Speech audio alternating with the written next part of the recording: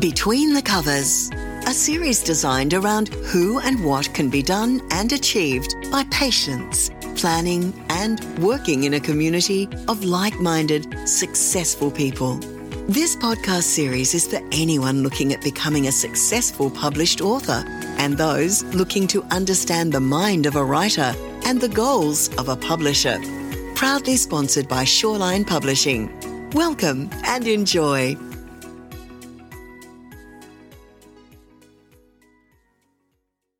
We've been talking about making a career change. Well, imagine going from a medical anthropologist to a crime writer. Karen Thurecht used to travel a lot for her job. So when COVID hit, she had heaps of extra time. Instead of learning how to make sourdough, though, she decided to write her first historical murder mystery. Hi, Karen. Hi, thank you for having me. Oh, pleasure. Okay, so your first novel, it's called Murder at the Dunwich Asylum. It's set on Stradbroke Island, which is in Queensland. But for anyone who hasn't heard of Stradbroke, can you sort of set the scene of what Stradbroke Island is like?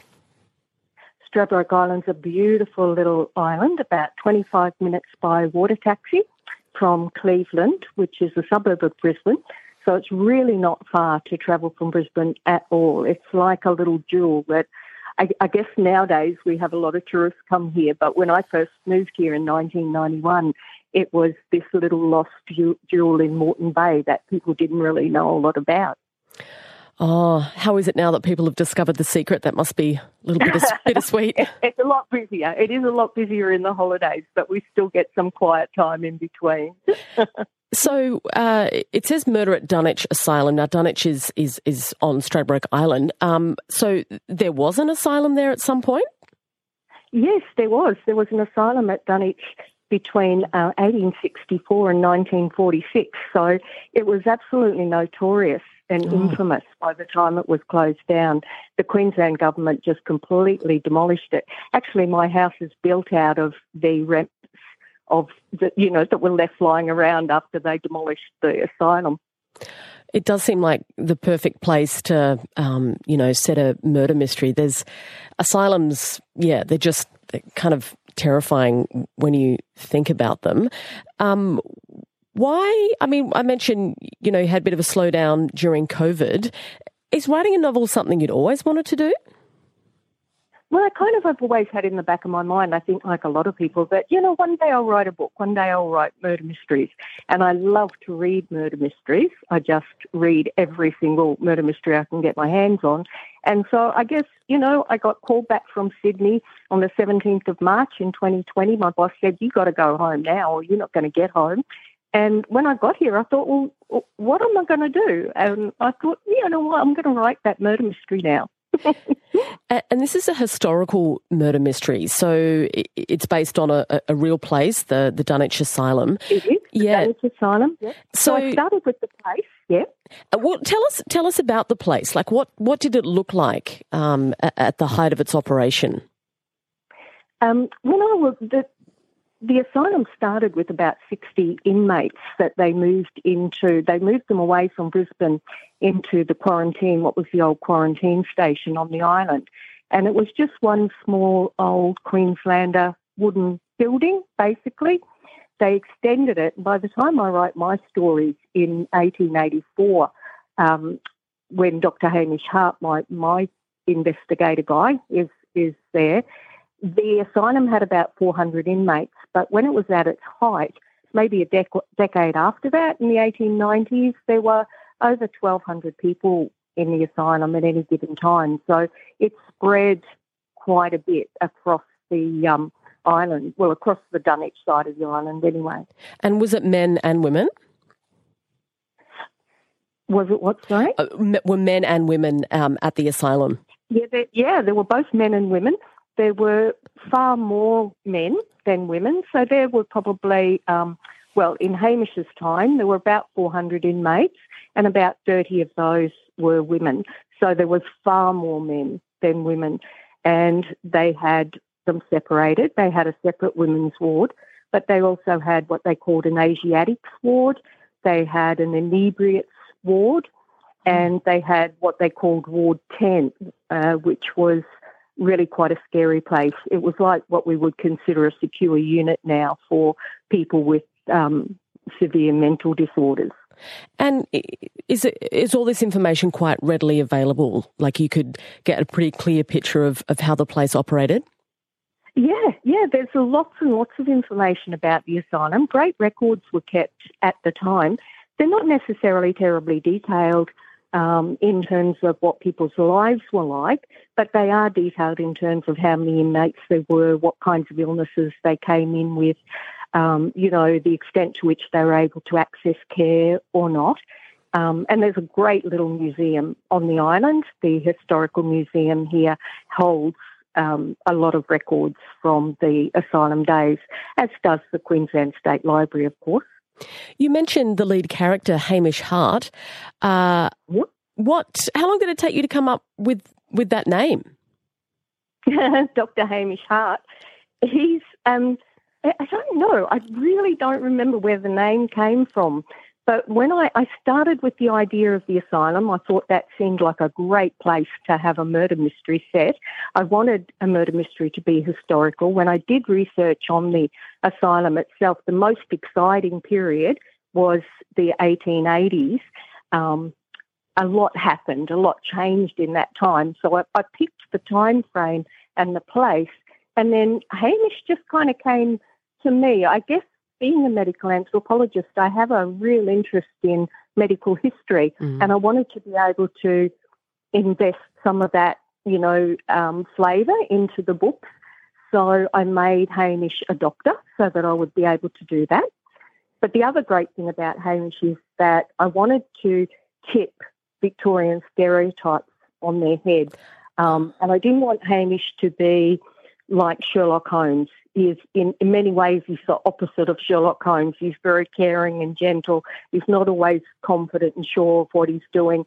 And one reader, actually, it was lovely because she said to me, I love the way Hamish just goes around caring for people and he accidentally solves the murder as he progresses. Really interesting how you sort of chart, the story of a murder mystery. Did you have it, you went in there with a clear idea of what was going on, or how long did it take you to settle on a story that you thought, yeah, this is going to grab people? Oh, yeah, there's a great thing that writers all talk about amongst themselves, whether you're a plotter or a pantser. And a plotter is someone who works out all the details before they start. But I'm definitely a pantser. I jump in, I have the setting, I have the characters.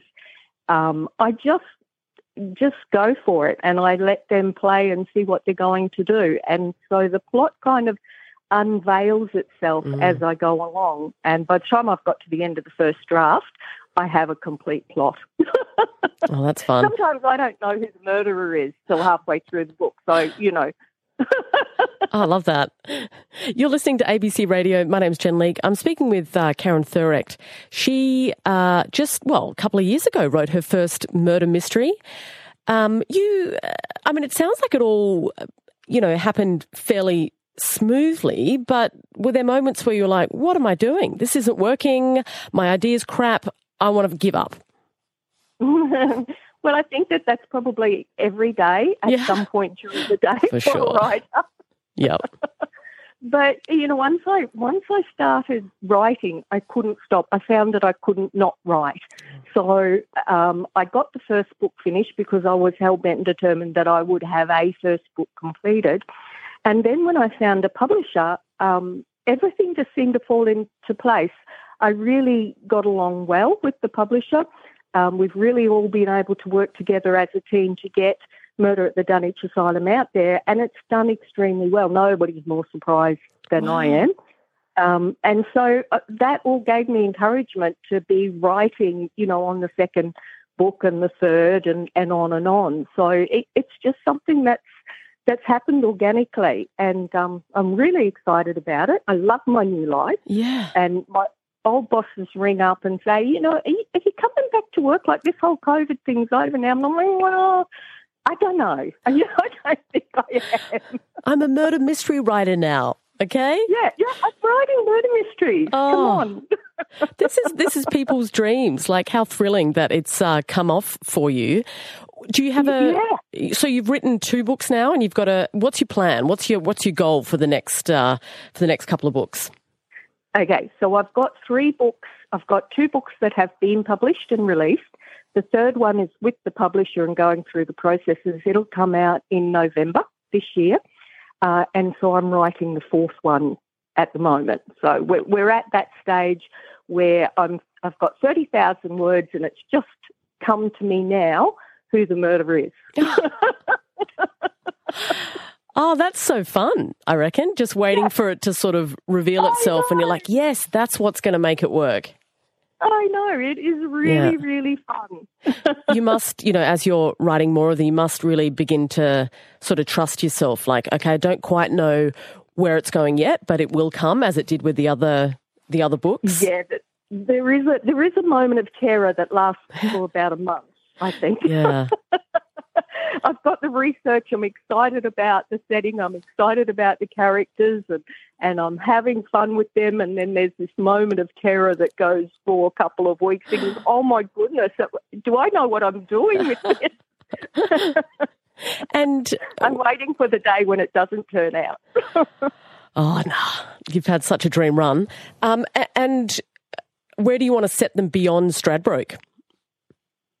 So the second one is set in the Logan region, which is south of Brisbane, between Brisbane and the Gold Coast. And in the 1880s, that was land was all sugar plantations. And so the second plot is around a South Sea Island labourer. As you know, a lot of what they used to call Kanakas, South Sea Islanders, were brought over to work on the sugar plantations for very, very, very meagre, if any, wages. Anyway, within 24 hours of arriving, this South Sea Islander is accused of a murder that he didn't commit. And of course, because Dr. Hamish Hart is who he is, he has to become involved and advocate for this fellow and, find out who the real murderer is. Fantastic. Next comes the TV or movie deal, Karen. Yeah. That would be wonderful.